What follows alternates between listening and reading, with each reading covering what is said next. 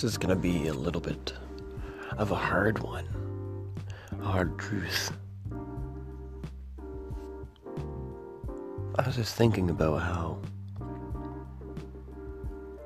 do you worship an idol? You know? Do you sit down and look at it, put your hands up in the air?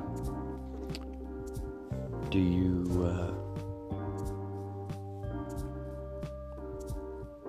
wash the side of your golden calf? Just kind of chilling there with some soap and sponge, and you're just kind of like, yeah, clean this friggin'. I'm gonna clean this calf. Is that worship? What about, putting your perspective on something and keeping it there? That seems like what worship is to me.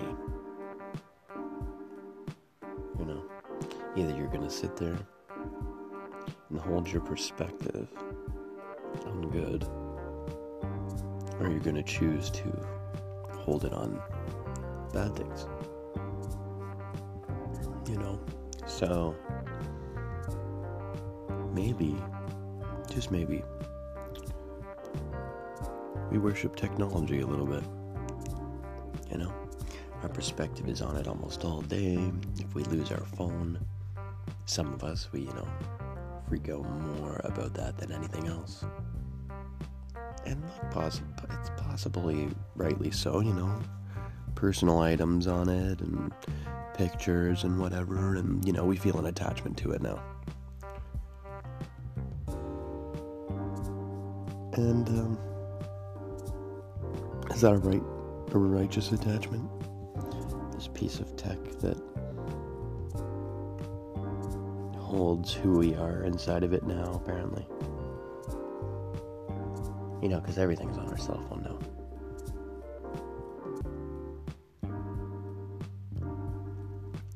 Or let's say you sit and look at Facebook videos for 3 hours straight or 2 hours straight. You're just flipping.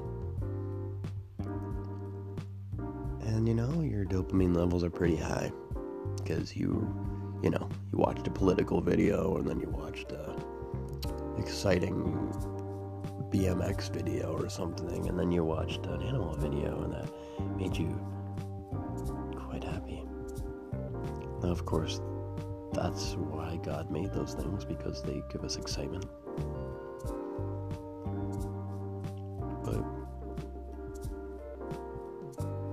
how far do we really have to go until that excitement becomes worship towards ourselves and towards what we want?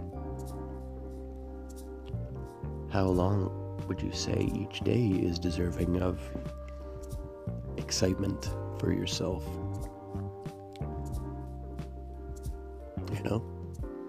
Are you going to sit there and, let this easy excitement video make you feel good? Or are you going to work on something and release it and let that make you feel good, and let the work of the progress that you're getting, of the knowing of the progress that you're getting closer to finishing whatever you're working on? So what is full worship of something? What are we doing when we're at church and we're just thinking about God and, singing worship music to God? We are focusing our consciousness on God and focusing our mind on Him. And we're singing to Him. So our perspective is on Him. And we're giving of ourself to Him. So maybe anything that we perceive or look at or take a lot of time on, we're giving part of ourself to, part of our worth. And I'm not 100% on this, but I'm pretty sure the word worship actually comes from the word worth. Your worth. Put down.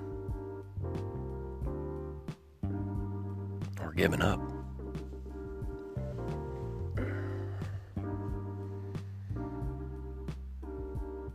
So maybe we're worth ships. We're ships of worth. And we're going around giving our worth to whoever we deserve, who we think deserves our worth. So, God says everyone deserves to be loved. But I don't think God said that everybody deserves to have your worship. So let's be more conscious of what we're looking at. Because you may just be worshiping it.